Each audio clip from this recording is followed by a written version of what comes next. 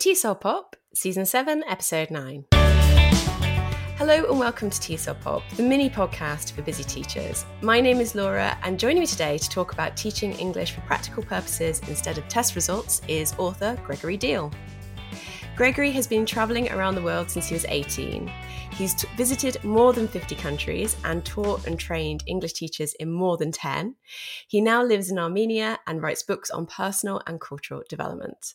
His newest book, Our Global Lingua Franca, An Educator's Guide to Spreading English, examines the persistent flaws he's observed around the world that prevent English learners from using the language in a functional way.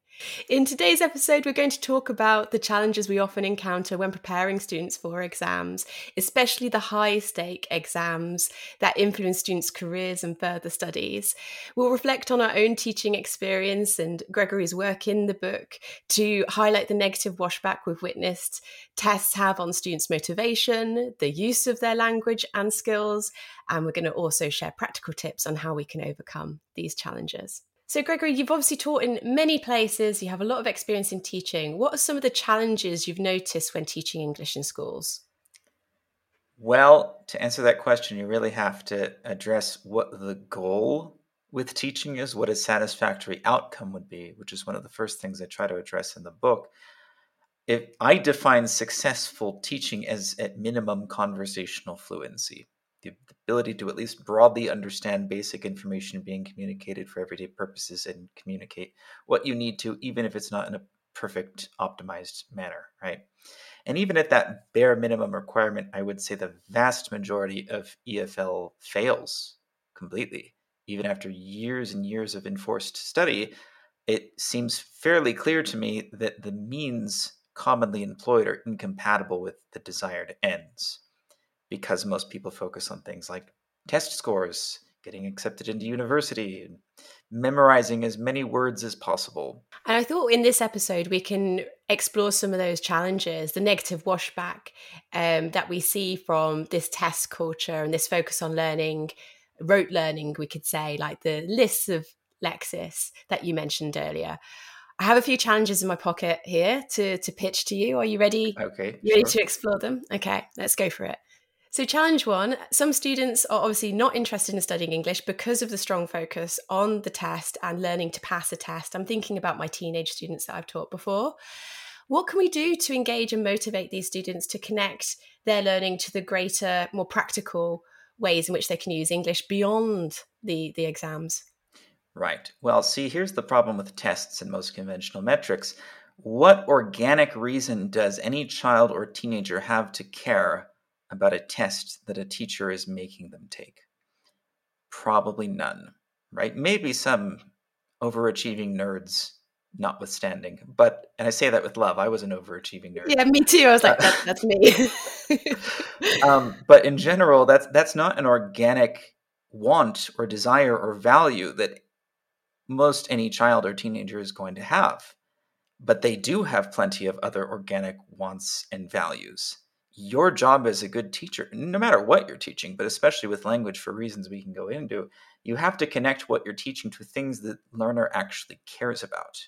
You cannot force them to care about things. The most you can do is threaten to punish them. Like, if you don't do a good job in this class, your parents will be mad at you and take away your video games, or you'll never get into a good college and never get a good job, which terrifies a lot of people. In some cultures, it defines the whole culture. It's like this constant state of fear of not being socially accepted or successful. That motivates almost everything they do. But all of us are born with things we actually care about, inherent passions and values. And in a really esoteric or specialized subject like theoretical physics or something, it might be really difficult to find ways to connect those to things every learner cares about. But with something like learning to communicate in the world's most common language that creates an enormous amount of entertainment and education and media, it should be shockingly easy to find ways to connect that ability to things people care about. There has to be something you want to do in life that will be easier to do and better for you if you can speak English. That's your first job as a teacher. Show how you learning this, whatever your interests are, whatever path you foresee your life taking, this will benefit you in some way. Let's move on to challenge number two. So, number two, students sometimes use words that don't fit their speaking or writing, or use near synonyms as they're known. And this can lead to some very obscure examples, which you explored in chapter 8 of your book, actually. You gave some wonderful examples of misuse of words that students assume are the same. And I think this is really that washback from learning lists of words or just going to a thesaurus and just picking another word to kind of embellish their speaking or writing. And it can really be quite not a good fit, and it can lead to communication breakdowns. I wondered what you thought of this situation and if you have any tips. Yeah. I give some examples in the book. One is like gutsy versus brave. They're near synonyms, but gutsy is actually a subset of brave. I would call bravery the parent category, and gutsy is a specific way of being brave that has like a casual, reckless kind of feel to it that just saying someone is brave doesn't. It's a much more general term. And so there are definitely times where it would be more appropriate to say that someone's actions were gutsy instead of just brave. But if you don't know what those times are and you just arbitrarily decide, I'm going to call this person gutsy today, people are going to look at you a little bit funny, like, okay, was that the word you meant to say there? You know, that they're going to question, do you actually understand the words you're using? Because that was just a bit off. How do we fix that? That's the problem, right? Instead of just loading people with near synonyms and saying, have fun with these. You have to not just transfer the specific semantic meaning of each term, but also find a way to associate the same emotions and connotations that native speakers have with those words, even words that they don't often use themselves. At least when they hear them, they get a certain feeling that they wouldn't have gotten from a different term that means almost the same thing. And looking at things in context really helps that, doesn't it? Like look at the connotations and the layers of meaning behind a word and helping learners infer that, right? Just spending a bit more time and not just looking at sometimes these lists in the back of books. And when I've been preparing for tests, have just literally been they've been lists, words in isolation and not words in a context. And without that context, it's really difficult for learners and teachers to explore those nuances that you mentioned. Yeah. And I don't know any better way, really any other way to communicate emotional association than just real world repeated use of these words. You can't teach that very well just by describing it. Like even the way I just described how gutsy is different than brave, that gives you an idea of the difference, but you're not really going to have the same intuitive emotional reaction unless you have been exposed to these words in real context over and over again. And then you start to feel confident enough to say, well, this is the word that will best communicate the feeling that I want to get across, because it's the same feeling I now have when I hear other people use this word. Well, we tackled number 2. I think we're good to keep going with number 3. Are you ready for challenge number I'm 3? ready. Students can sometimes focus on knowing the right answer, especially when it comes to closed activities that we often encounter in books and tests. Often there's more than one right answer in the practical use of English. How do you approach this issue? Well, it's kind of related to the last question you just asked me. Often tests are set up in such a way where it's just multiple choice, like fill in the blank with the right word here.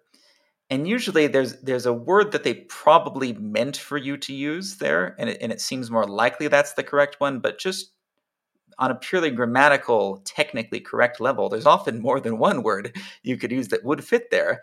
And again, it really just depends on how advanced of an English speaker you are and what you were intending to communicate. So I think that's a really bad way to test learners' competence, or even just to teach them like that there's one definitive right answer to use here, not that it depends on your ability to think in and speak English correctly.